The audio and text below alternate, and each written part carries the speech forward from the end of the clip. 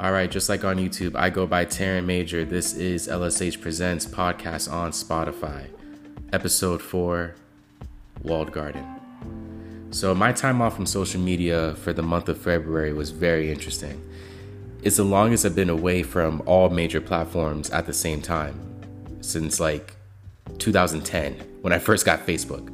Ever since the world of apps, life has like completely changed. On demand used to be like this cool thing that was on cable back in the day, or as simple as having dinner delivered. But now all things can be sent to you 24/7, physically and virtually. All of a sudden, time is devoted to material things more than ever. It is very easy to be trapped on your phone all day because, especially there's like a fun conversation going on social media. Like in the comments, like you're having a war with someone that you don't agree with, eagerly awaiting their response so you can annihilate them right after. And then more people join your side, and now you're even more amped up. Now you have a small army, and most times we always tell ourselves we won the argument because we're going to stand by what we say. That's the type of people that we are. Strip away family, friends, acquaintances. It's just you. Even if your self-confidence is to the floor, you are still going to defend yourself. It's just human nature. Defending can be in any form. So even if you're a pacifist, that's your defense system. You're going to say repeatedly, I am a pacifist, because that's who you are. That's your identity.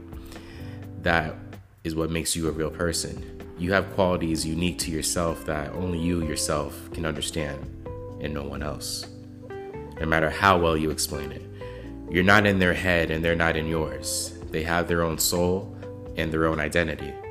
When we create these small armies on our phones and become the dictator of our own experience in the universe, everyone becomes an NPC, which stands for a non-playable character, in your story.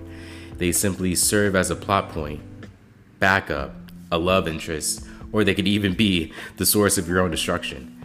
It's all part of the test that God puts us through to see how we grow within the circumstances that we come from, of which we have no control over.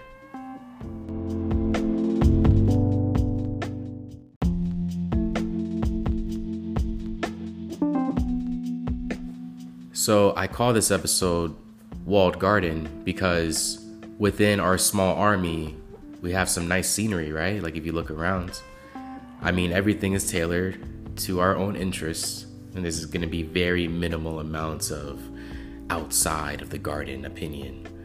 In fact, the only way outside opinions will make themselves appear is when you simply acknowledge its existence because you're ready to defend and kick it out of your walled garden.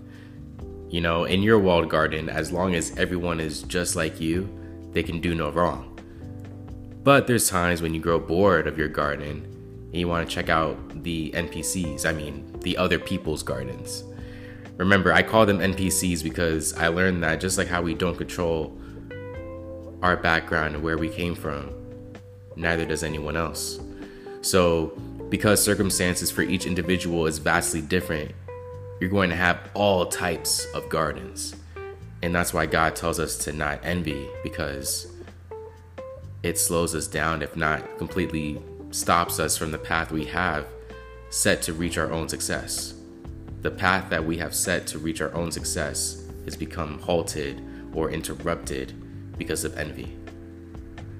There's people out there who spend their entire lives full of envy and never get to reach their own peak of success because they're either threatened or intimidated by the other person's garden. It's like immediately you question your own value, your worth. Almost all of your natural defense mechanisms just drop at the same time, just empty. And now we're weak. We feel weak when all you have to do is just leave the garden to get your strength back. No one is holding you hostage. God provides these circumstances because how else do we prosper if we just stay within our garden?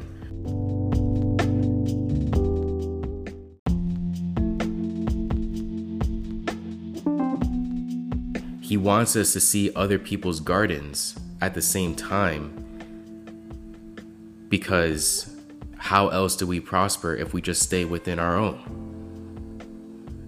We have to see other people's gardens to be inspired, influenced, encouraged by, or even learn new things, because instead of envying the garden, you're interested. You want to see how did it become like that? And then you make it your own. You're not copying them. You just make it your own, which and then strengthens your character and self-confidence. And then you learn to not hate what you have, and you appreciate and expand on it in due time. The outside forces, though, they want you to stay in that walled garden. They don't think you have the ability to defend yourself, so they give you as many clones as possible to make you feel invincible. They have one flaw, though. When times are at the most trying, that's when those clones disappear. They only reappear when you're back to your old ways. Then when you break the cycle, those clones then turn on you and say, hey, you've changed. And it's like, it's clever, right? Like, the outside forces will make you feel guilty of your own success. That's how desperate it wants you to revert and not to advance. So, last month when I left the artificial walled garden, I was able to breathe more and just look around. I learned to appreciate my own walled garden in the real world and admire how there are billions of people going through billions of different stories, because that's just how vast life is. I admire its complexities and yet simplistic approach of what our purpose for existing actually is. In order for life to exist, there has to be two, never one. Boy, girl, man, woman, male, female, good, bad, moral, evil. If we're just one thing, one personality, then time stops. There's no past, present, or future, because everything is just static, frozen into place. But then when you enter love, conflict, peace, war, now you have a story. Now you have life. To conquer or be conquered. It's our choice, free will. That is the greatest gift from God. Because when you ask yourself, what is my purpose? God can't be real. Life is horrible. You're able to see and even think those things. It's within itself is proof of God's existence. If you didn't matter or have a purpose, then you would be blind to it all. Oh, I got deep a little bit, but this is what goes through my brain all the time. Thank you all for listening once again on this beautiful Thursday. Next week, I talk about why myself and millions of others have this fascination with Japanese cartoons, also known as anime. Animation is cinema. Animation is not just a genre for kids. Quoted from Guillermo del Toro, read by Taryn, brought to you by the LSH Division.